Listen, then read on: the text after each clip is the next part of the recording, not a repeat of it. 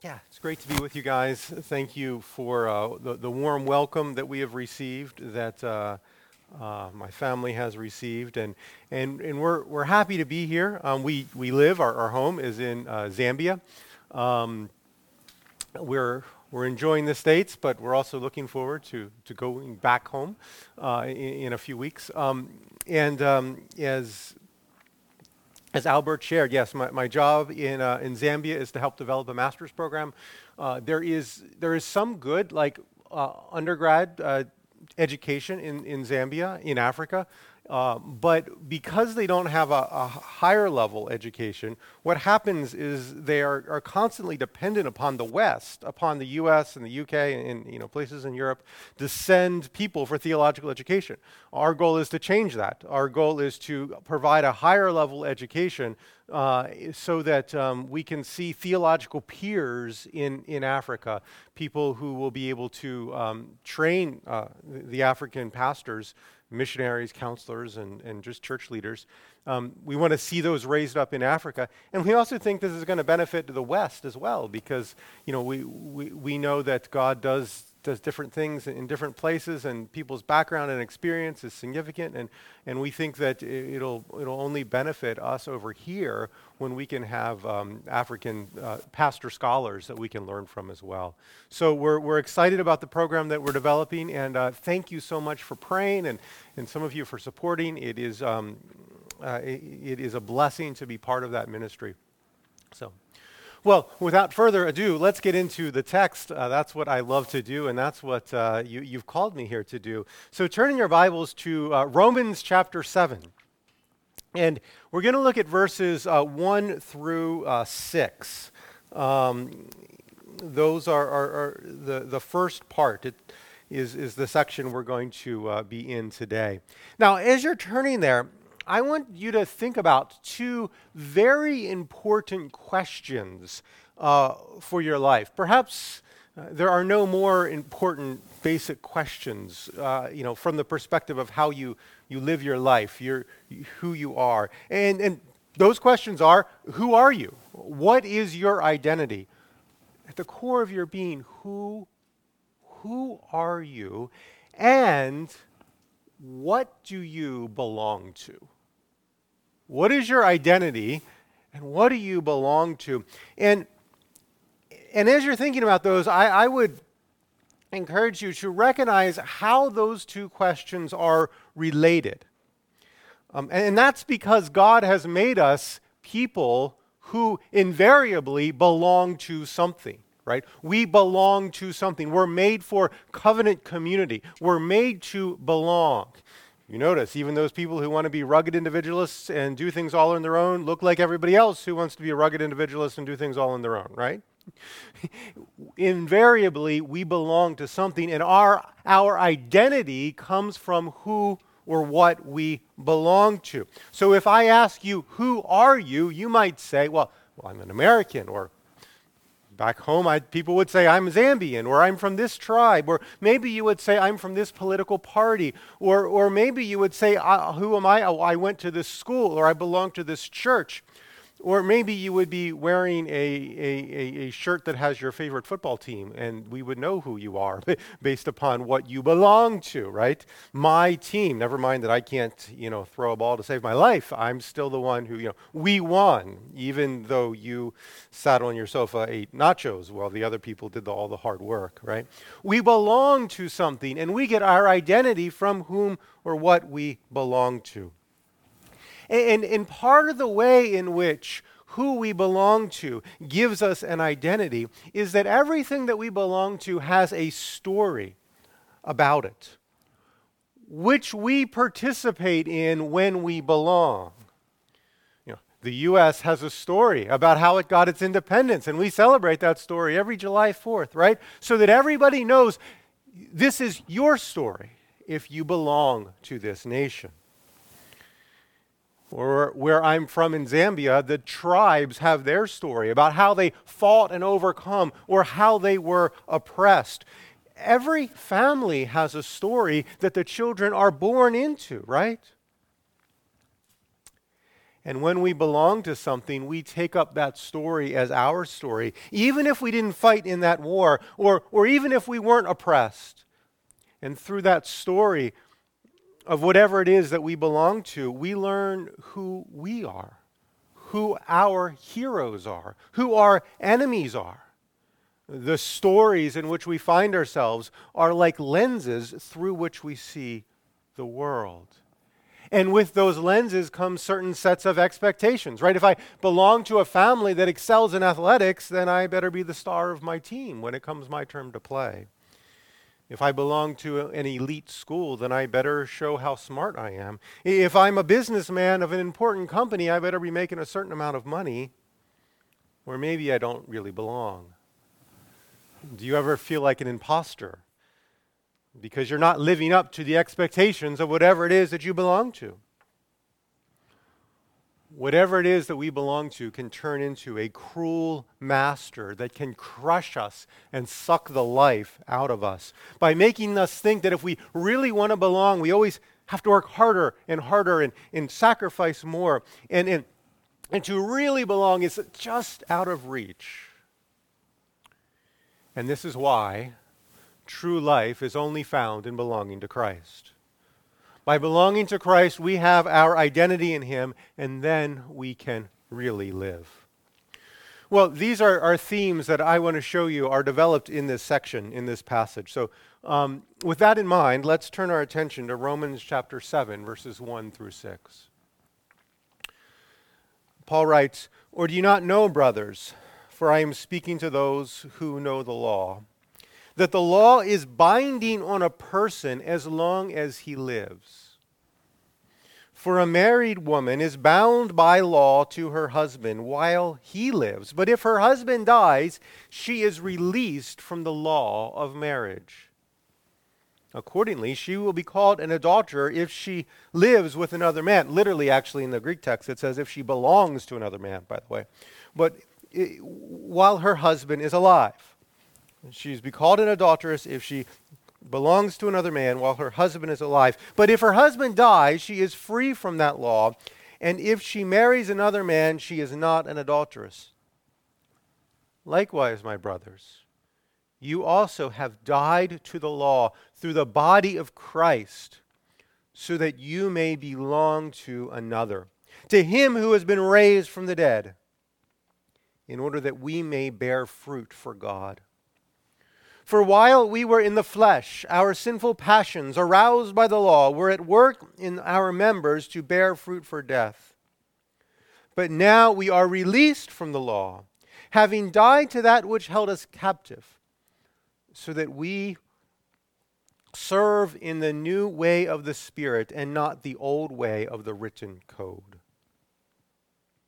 Let's pray. Lord, help us to understand this passage, this difficult passage, Lord. Help us see the metaphor that Paul is making and recognize what this means for us as we have died to something and now live to something in Christ, live to someone in Christ. Lord, help us understand this, the technical things that are going on in this passage, Lord, and we pray also that it would penetrate, you would penetrate by your Spirit into our hearts, that we may apply this truth in the way we live. We pray this in Jesus' name. Amen. Well, as I said in the prayer, this is a notoriously difficult passage. And when you read through the commentaries in Romans, there is an abnormal amount of pages given to this section. And there are multiple different views. I can't get into all the technical questions here. But I think basically what's going on in this passage is what this passage is about is how we come to belong to Christ. That's why I stress that in the Greek text, literally, it's not live with another man, it's belong to another man. And that's an analogy, a metaphor for how we belong to Christ. That word belonging is there in the text. Now, I think what's going on here is that, remember how I said in the introduction that whatever we belong to outside of Christ will turn into a cruel master that will suck the life out of us? And I think that's because behind every other belonging there is on earth is a belonging to the law. Whatever else we belong to on earth, underneath of it, in back of it, if you scratch below the surface, if you go deeper, there is a kind of belonging to the law that participates in that whatever we would belong to outside of Christ. And belonging to the law is belonging to a captor, a harsh master that says, you are nothing unless you measure up. And I think what's going on in this passage is we learn how it is that Christ breaks us free from belonging to that cruel master so that we may belong to Christ, that we may belong to him. And I want to look at three things in this passage. I want to look at how Christ breaks us free from the law. That's number one. Number two, what kind, and we'll see it's an emphasis on kind, what kind of identity we have in belonging to Christ, and finally, how we then live. First of all, how Christ breaks us free from the law. And this is important because unless we realize how we are broken free from belonging to the law, we'll never understand how we are really belonging to Christ. And before we get really to how, we need to understand why. Why is it so important that we are broken free from belonging to the law? And let me just briefly situate this passage in the book of Romans, because I think this illustrates it. If we we don't have time to turn there and get into all the text because Romans is quite a big and complicated book, but just go back and read these sections later and hopefully you'll see this there. But Romans chapter 6 is really all about our identity. It's about who we are, what kind of people we are, okay?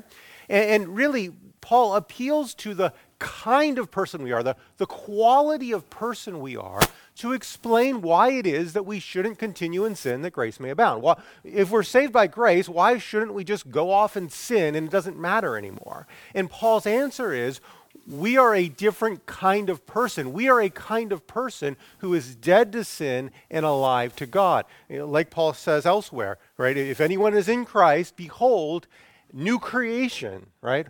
All things are made new. We are new creatures in Christ. We're part of the new creation reality when we're in Christ. That is a change not just of our status, not just how God sees us. It is a change of our nature, a change of who we are. It is both a change of our status and a change of our nature, right?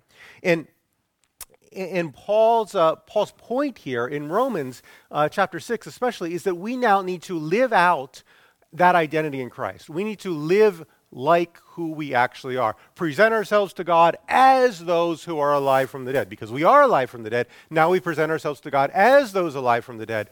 In other words, presenting ourselves to God as we really are. It's a change of our nature. I love the story of Augustine, where there was, he lived a licentious life at one point before he was converted, and then he got converted, and there's a story, really, I'm not sure it's true, but this gets repeated, and it does illustrate the point, and that is that one time Augustine saw one of his former lovers, and then, he didn't respond to her like she thought he would, and she said to him, "Don't you recognize me? It is I," whatever her name was, and then Augustine said, "Yes, but it is no longer I, Augustine." He is a different person now. And that's what happens when we are in Christ. United to Christ, we are not the same people we used to be. There is a change in our nature. We are dead to sin and we are alive to God in Christ. But then moving on to Romans chapter 7, we realize, and Paul realizes, that there is something that will prevent you from living out your new identity in Christ, which is being under the law. Somebody cannot live out their new identity in Christ. They cannot present themselves to God as those who are alive from the dead if they are under the law, in the sense that the law rules over them. And that is because, as Paul says elsewhere, the power of sin is in the law. The law is that cruel taskmaster that will suck the life out of us and condemn us. Why? Because we're not perfect, because we haven't lived up to its standard. And so it will only condemn us And we cannot live out our new identity in Christ unless and until we are taken out of the law. We are no longer under it. And so Romans 7 is really all about how it is that we are taken out from under the bondage of the law, that we may live out the new identity in Christ that Paul spoke of in chapter 6. So Romans 7 presumes the truth of chapter 6. It presumes that idea of a new identity in Christ, and then explains how it is that we are no longer under the law which is the power of sin is in the law, so that we may live out our new identity in Christ. Now, how does Christ break us free from the power of the law? How does he do that? Well, and the answer, broadly considered, is through our union with him. See, not only does our union with Christ change our identity so that we are now dead to sin and alive to God, in Romans 6, it also changes who or what we are under, who or what we belong to. And we learn that in Romans 7. How does our union with Christ break us free from the law? Well, the answer is that Christ died through Christ's death. Paul says there in verse 1 of chapter 7, the law has jurisdiction over someone as long as they live. That's a general principle that all would understand to be true. And you understand this to be true, right? Because you never really see, police going out in a graveyard to serve a warrant for arrest, do you? I mean, that just doesn't happen. You're never at a funeral and then the detective knocks in and says, sorry to break this up, but we have some questions for the person who's in the casket. Like that. That just doesn't happen, right? I mean, when you're dead, you're out from under that, that law, right? Death brings you out from under the law. That's the general principle that Paul is working with. And in Christ, we die to the law. Death takes you out from under the jurisdiction of the law. In Christ, we die. However, it's not quite as simple as those illustrations that I just gave you about the graveyard and the funeral, because what we're talking about here is not so much our physical death, but our spiritual death. And yet, even as we die, yet we live. So Paul's illustration here that he gives is actually quite complicated. But it's complicated for a reason, because the truth that he's trying to illustrate is a complicated one. And he gives this illustration where death frees somebody from the law, but it frees somebody from the law and they continue on living. And that's the illustration there of a married woman not being free to belong to another as long as her husband is living. Right? There's a law, the law of the husband, literally it says in the text, that prevents her from going off and belonging to another as long as her husband is living. But if her husband dies, she's then free, completely free, especially in the Jewish context, to belong to another. She can go off and get married again. She can belong to somebody else, and the law will not condemn her. The law is, in a sense, ruling over her and telling her that she is wrong if she belongs to another until her husband dies, and then she is free. And Paul relates this to the Christian life. Look there at verse 4. He says, likewise, my brothers, you also have died to the law. So we are dead to the law. The law no longer has its condemning jurisdiction over us through the body of Christ, so that you may belong to another. Just as the woman is then free to belong to another, we are then free to belong to another. Who are we free to belong to? The one who has been raised from the dead, Christ in his resurrection glory. We can belong to him and live out our union and identity in him, because through his death, we are no longer bound to the law. Before we are in Christ, we are under the law. And remember, the law is a cruel captor. The law tells us that we have to measure up, and we'll never get there, and so we are always condemned. But in Christ, we belong to him. Now, one of the keys to understanding this passage is to realize that Paul is not talking about being free from the law so that we can go off and sin as much as we want. Oh, wouldn't it be great to not be under the law and I can do whatever I want? That's not what's going on here. He's talking about being free from the law so we can belong to Christ. We can't belong to Christ and to the law at the same time because they're mutually exclusive, because they both offer different ways in which we're able to have life. The law says, do this and you will live. Christ says, come to me and I will give you my life. We can't have both.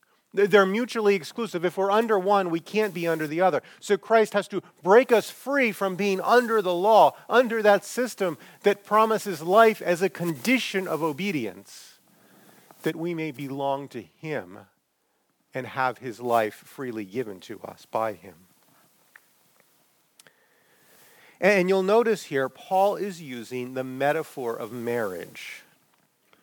Belonging to Christ is kind of like belonging to a husband. It's a relationship, a close, both legal and intimate relationship. And I think that metaphor, the fact that he chose that metaphor also speaks to something of why it is that the law is not God's God's plan for us. The law is not going to work. The metaphor of marriage helps explain why it is that being under the law cannot be God's end goal for us. And that is because God doesn't want simply a master-servant relationship with us. A master-servant relationship would be a relationship basically governed by law. But that's not what God wants for us. That wasn't the plan back in the garden where God promised life for us. God had a plan for life, a plan for union, a plan for fellowship.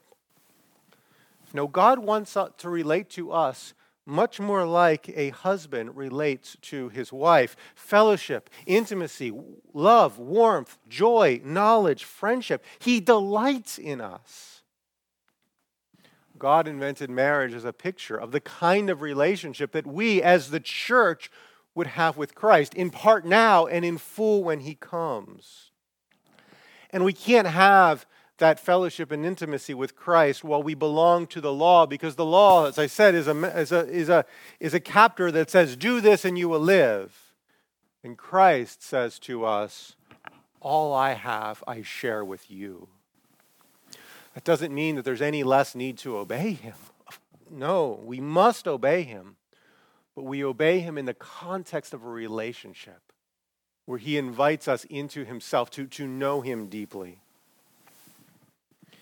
It strikes me here that Paul is most likely thinking of the Exodus event when he writes this. The Exodus event is when God took the people to Himself to belong to Him, to be His people. Israel is the wife of Yahweh, the Old Testament says. The Exodus event is when God constitutes His people as His people.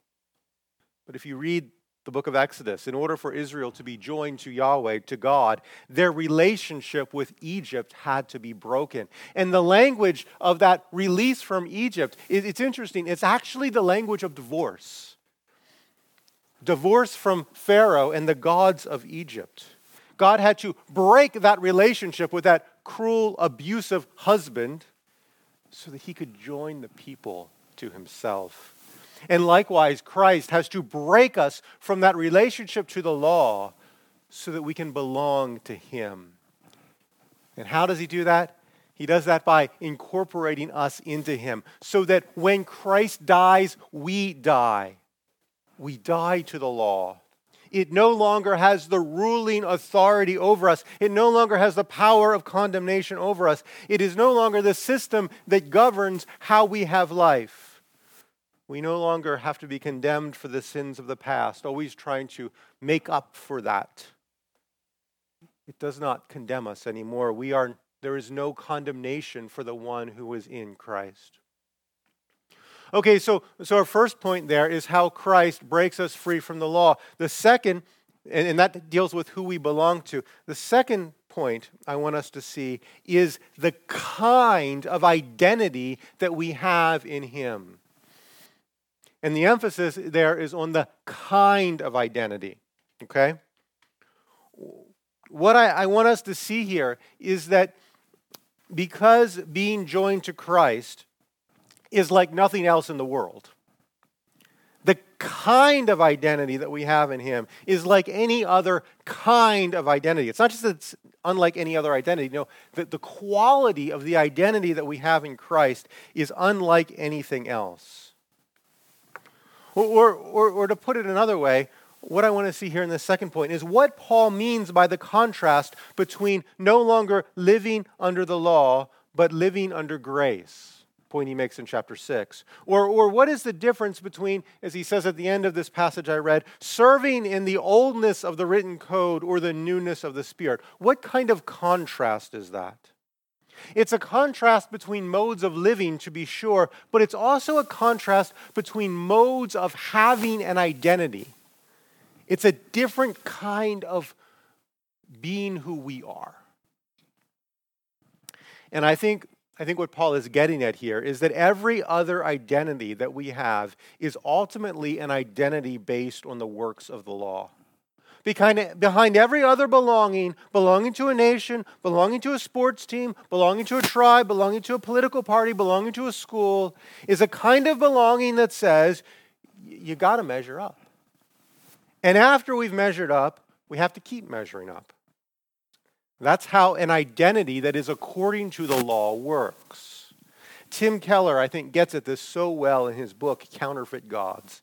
And he has a quote in his book where he quotes Madonna, right? The singer. She's worldly, but successful in her worldliness by pretty much every standard, right? She's made it. But listen to what she said in a moment of honesty. I'm not sure where Keller pulls this from, but he quotes this in his book. And he quotes that Madonna says, "I have an iron will, and all of my life has always been to conquer some horrible feeling of inadequacy. I push past one spell of it and discover myself as a special human being. And then I get to another stage and I think I'm mediocre and uninteresting. Again and again, my drive in life is from this horrible fear of being mediocre. And that's always pushing me. Because even though I've become somebody, I still have to prove I'm somebody. My struggle has never ended, and it probably never will." Now, if we had more time, we could talk about how idolatry is infused in that law-based identity. Read Keller's book, he goes into that. But I think, I read that there because I think that that's a description of what it looks like to have our identity based on the law. We always have to prove ourselves. But our identity in Christ is different for two main reasons. It's a different kind of identity for two different reasons. First, it's different because we are passive. Now, we're not entirely passive throughout the whole thing. We are active, but we are passive first. Verse 4 we read, "You have died to the law." But, it could actually be translated, and perhaps better translated, "You have been put to death to the law." In other words, it emphasizes that this is something that has been done to us. You have been put to death. This is not in any way, shape, or form a command. You need to die to the law. The Bible does command us to do things like that. But this is not one of those places. It tells us what has been done to us. We have been put to death to the law. And how are we put to death to the law? This is where it's just fascinating. Paul's theology is fascinating. Through the body of Christ. See that there in verse 4? The death that Paul has in mind here is very much yours. You have been put to death. It's not physical death, it's spiritual death, which is even more real and more lasting and significant than physical death. You have died. But it wasn't anything in your body that constituted you as dead, that made you dead. You've died, but not in your body. Strangely, you've died in Christ's body. You've been put to death through the body of Christ. That's quite remarkable if we think about it. And just underscores our passivity. It's not you that makes this happen, right? I mean, if we think about it, death is personal, isn't it? Right? You die when your body stops working. We could imagine somebody dying in your place, but it's really hard to imagine you dying in somebody else's body. That's just not how it feels like life works. And yet, we die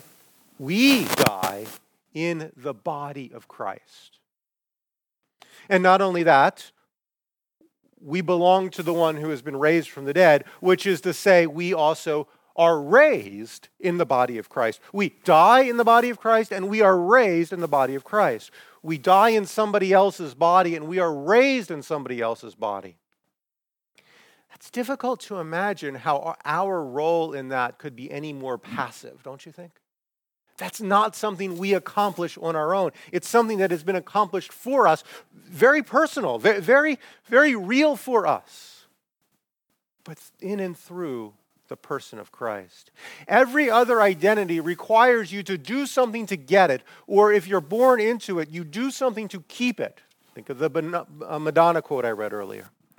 Our identity in Christ is different. We are passive. Christ obtains this identity for us. 1 Corinthians 1:30, this was one of John Calvin's favorite verses, and I think there's a reason why. It's by his doing that you are in Christ, who became for us wisdom from God, righteousness, sanctification, and redemption. By his doing, this is a reality in you. The second thing that makes this identity totally different than any other identity is that the identity we take on is the identity of a person.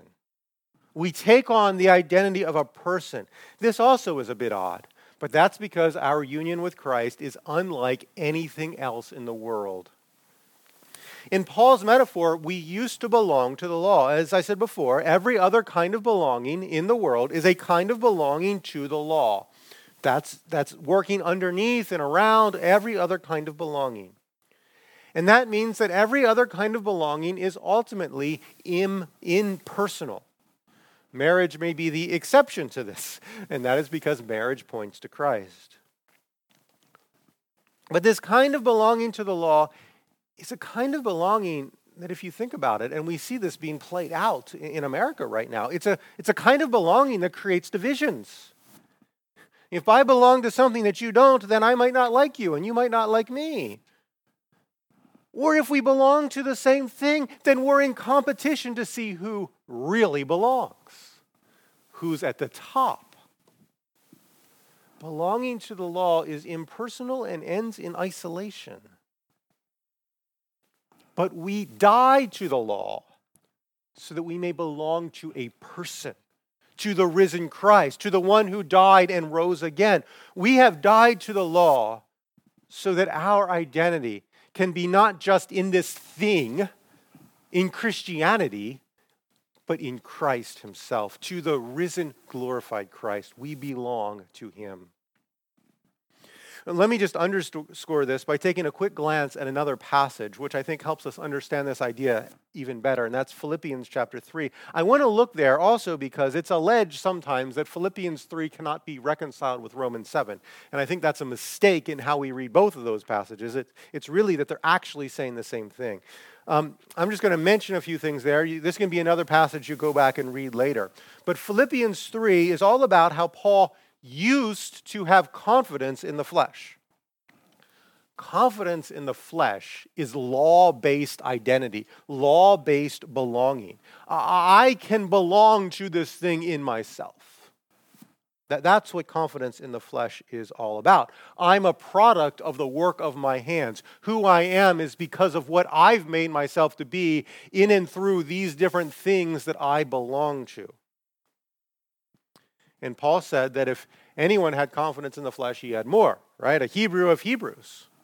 As to the law, of Pharisee. As to zeal, a persecutor of the church. As to righteousness that comes from the law, blameless.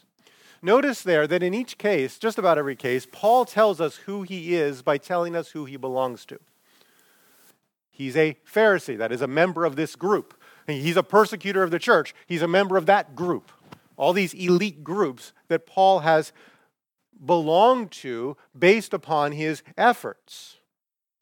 One New Testament scholar who I've come to appreciate greatly, a guy named Grant McCaskill, he has said that, and he has reasons in the Greek for saying this, which I won't get into now, but when Paul is talking about a Hebrew of Hebrews and so on, it's like he's talking about various badges that he wore. You know what a badge, right? If you've accomplished something, you get a badge, and that kind of shows what you've done and also shows who you belong to at the same time, right? I got this merit badge, so I belong to this group of people because of what I have done. And all of Paul's identity markers here are basically the badges that he wore because of the works of his flesh that he has done. And then what does Paul say? He says, all of that I count as loss for the sake of knowing Christ Jesus my Lord. And see, what Paul is doing there is he's not replacing simply one badge for another badge. One thing that he could belong to for another thing that he could belong to. One impersonal identity for another impersonal identity. No, he's forsaking all of the other things that he belonged to for Christ himself, to belong to a person. Paul says, I want to know him. And he says, I seek to lay hold of the one who has laid hold of me. That's what Paul wants now. He doesn't just want to belong to this impersonal group. He doesn't just want to identify with this thing. He wants to belong and belong even deeper to this person who has grabbed hold of him. Or another way to look at this is what Paul says in Galatians, one point where he says, he was advancing in Judaism far beyond my contemporaries. I was advancing in Judaism far beyond my contemporaries. In other words, I had more badges than any of them. And then Paul says that he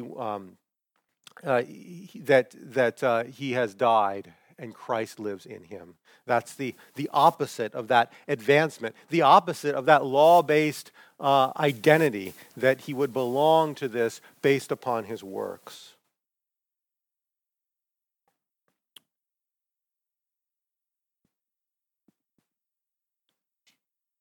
And here's why Romans 7 and Philippians 3 are so important. Because even though we belong to Christ by faith, even though we have that identity in him, and we know that, and we sing about that, and we hear messages about that, there is always this subtle temptation to, as Paul says, begin by the Spirit and then try to be perfected by the flesh. There's always this temptation to gravitate to that law-based identity, to want our works to count for something, to advance us to something, to want to be in that in-group somehow or some way. And as we saw before, they're mutually exclusive. You can't take one and the other. To take Christ is to forsake the law-based identity, is to turn our back on trying to get the badges.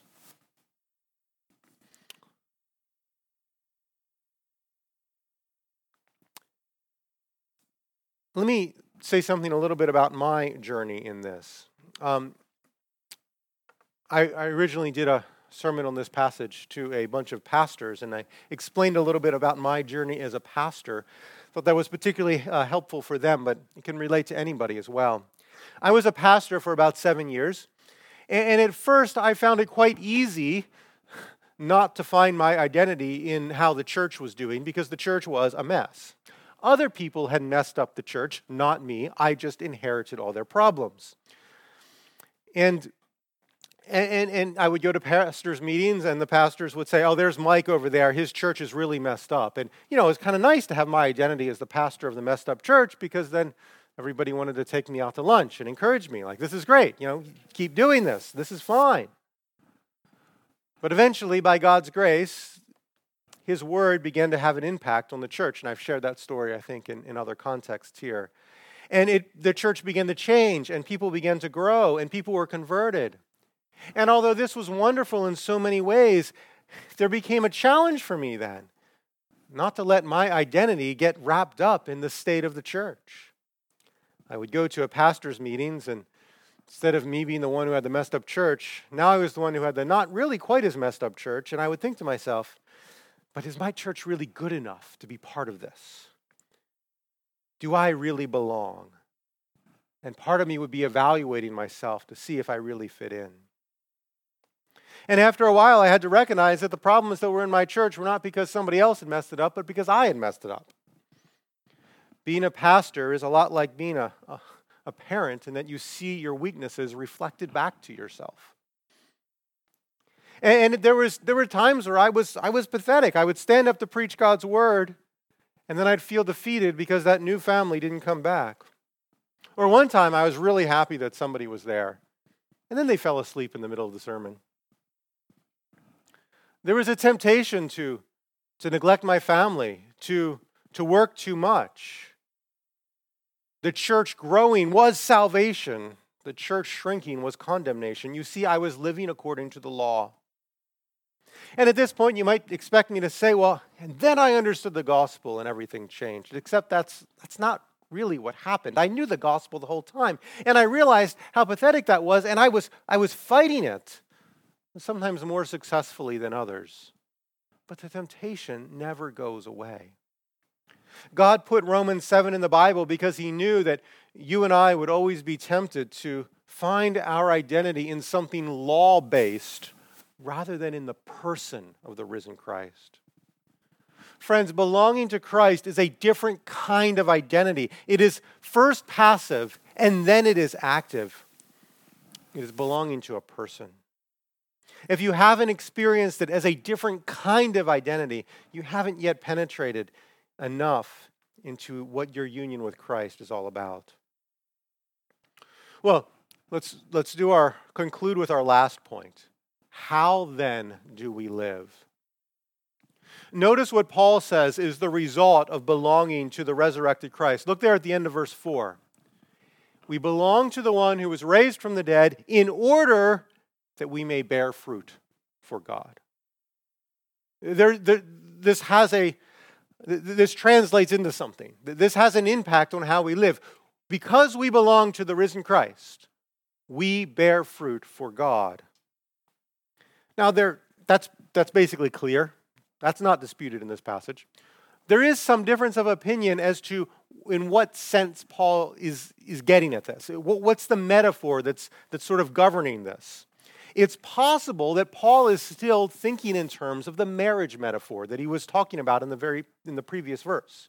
As a wife brings, and so one Puritan pastor, a guy named Walter Marshall, interprets the passage this way. He says, as a wife brings forth children through her union with her husband, so also believers bring forth fruit through their union with Christ.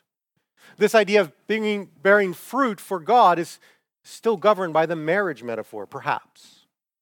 Obviously, there's nothing sexual about our union with Christ. That's not the point. It's a metaphor. And the point is that just as children come through the union of marriage, so also the fruit that pleases God comes through our union with Christ. You know, a wife could never have a child all on her own without her husband and say, hey, look what I did. So also it's impossible for believers to produce good fruit in their lives and say to God, hey, aren't you impressed with this? Look what I did. Aren't you proud of me? No. The fruit that pleases God can only come about as we engage with Christ relationally in the bonds that He has established with us. He creates the union. He comes in human form, taking a nature like ours. He suffers on the cross, dies in our place, rises again from the dead, and sends His Spirit that we may be united to Him and have fruit in our lives that comes from His working in us. He produces a living faith, a hope-filled life. He produces the resting, relying, trusting, and clinging to Christ by which we bring fruit. In other words, He lays hold of us that we may, because He's laid hold of us, lay hold of Him and have fruit from Him. Paul basically restates this point of verse 4 in verses 5 and 6. He says, for while we were living in the flesh, That is, living in that law-based sinful identity. Our sinful passions aroused by the law. See, the sin is aroused by the law, which is why we have to be taken away from the law so we can belong to Christ and bear fruit. Our sinful passions aroused by the law were at work in our members to bear fruit for death. But now we are released from the law, having died to that which held us captive, so we may serve in the new way of the Spirit and not the old way of the written code. The old way of the written code was to have our relationship with God, with Christ, dependent upon our ability to keep the law. The new way of the Spirit is to have the Spirit produce fruit in us. Paul is building here off of what God predicted back in Ezekiel 36. God said in Ezekiel 36, I will sprinkle clean water on you, and you shall be clean from all your uncleanness, and from all your idols I will cleanse you, and I will give you a new heart and a new spirit I will put within you. And I will remove the heart of stone from your flesh and give you a heart of flesh. And I will put my spirit within you and cause you to walk in my statutes and be careful to obey my rules. You shall dwell in the land that I will give your fathers, and you shall be my people, and I will be your God. Notice what God is predicting for his people. He's predicting a relationship of belonging. You are my people. And a relationship that is fruitful. His Spirit will cause them to obey. And this is exactly what is fulfilled in Christ. The contrast between the written code and the Spirit is, among other things, a contrast between internal and external. The code is something external. It exists outside of us. It's impersonal. Everything depends upon us keeping it. But the Spirit is inside of us. He is inside of us. We learn in the next chapter of Romans that the Spirit is the Spirit of adoption, the one who makes us belong to Him, right, as His children, and who makes us cry, Abba, Father, a term of closeness and intimacy. Abba, Father is Christ's cry. That's how He addresses the Father. It becomes our cry in union with Him. The Spirit causes that relational turning towards God through which the fruit is then produced in our lives. We don't know how to pray, but the Spirit prays on our behalf with groans that are too deep for words. The Spirit works that relational closeness into us, the intimacy with Christ in us that produces fruit. The Spirit's role is not, please believe this, it is not to give us that extra oomph we need to raise our moral game so that we can finally have the strength to live rightly. That's actually a very Catholic view of the Spirit. That's not a Christian view of the Spirit. Rather, the Spirit is the Spirit of Christ who works in our hearts to make Christ real in us, to make Christ known in us. Christ in you is the hope of glory. Paul says, I have been crucified with Christ. It is no longer I who live, but Christ who lives in me. Well, there is so much more we could say here, but I want to give us, just in closing, a couple specific application points here. Getting very practical here in talking about these truths is hard. Because when we get real practical, it's very easy for us to revert back to the law. Okay, what do I actually do based upon this? That can be like, okay, how do I live according to the law? But on the other hand, the correct answer is not to abandon anything that we do at all. No, we bear fruit. We need to seek to lay hold of Him. If you hear this message and the overriding question you have is, what do I do? Then you may have missed the point. And nevertheless, this should inspire us to do all sorts of things. Well, I would suggest that a way to have our application rightly directed is to keep the marriage metaphor in our minds. And if we think about it, so three things here. First, because we belong to Him, we should pursue relational intimacy with Him. Remember, our belonging is to a person.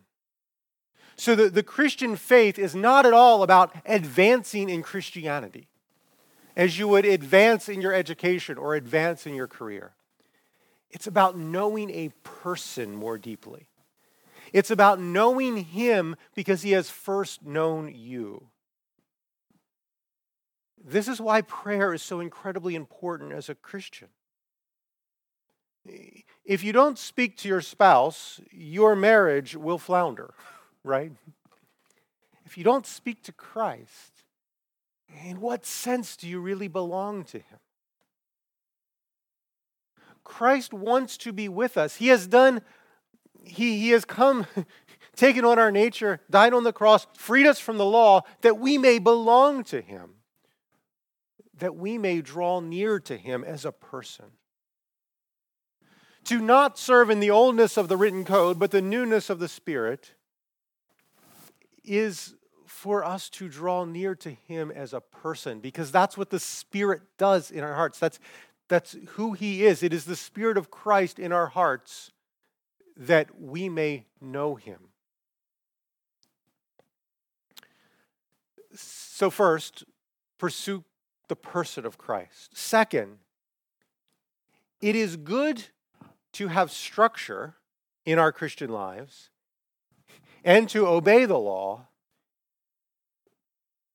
in order to serve this relational goal. Let me illustrate that again with marriage, because I think that marriage metaphor helps shape how we take this illustration. And whether you're married or not, I think the application still makes sense. Sometimes people, especially when they first get married, wrongly think that to have a good marriage, everything has to be spontaneous. So they wouldn't want to schedule time together or plan a date night or something like that, because that somehow wouldn't be relational. But after you've been married for a while and start to have kids and all, you realize that when there's competing priorities, sometimes the most relational thing to do is to schedule some time, structure your lives in such a way that there will be time together. And sometimes husbands and wives would also create rules for themselves about what is and is not okay to do with people of the opposite sex, right? We don't do this with others because we're married, or transparency in texting or email and whatnot. And this structure and these rules can be a great help to marriage as long as they're done for the sake of that relational goal. They're never an end in themselves. Rather, they're there in order to serve the relationship. If your spouse says to you, "Oh, I feel distant from you," you can't say, well, look, honey, I've kept all the rules, right? You can't ever think that keeping the rules somehow earns you something. Look, I've kept every date night. Now you owe me something. It doesn't work like that. You can't try to earn the affection of your spouse by obeying the rules. It just doesn't work like that. In the same way, it is good for us to have structure in our Christian life. It is good for us to have commitments to read our Bibles every day or to pray every day. And we might schedule it. We might keep a record of it, but not for the end goal of checking it off, for the end goal of knowing the person.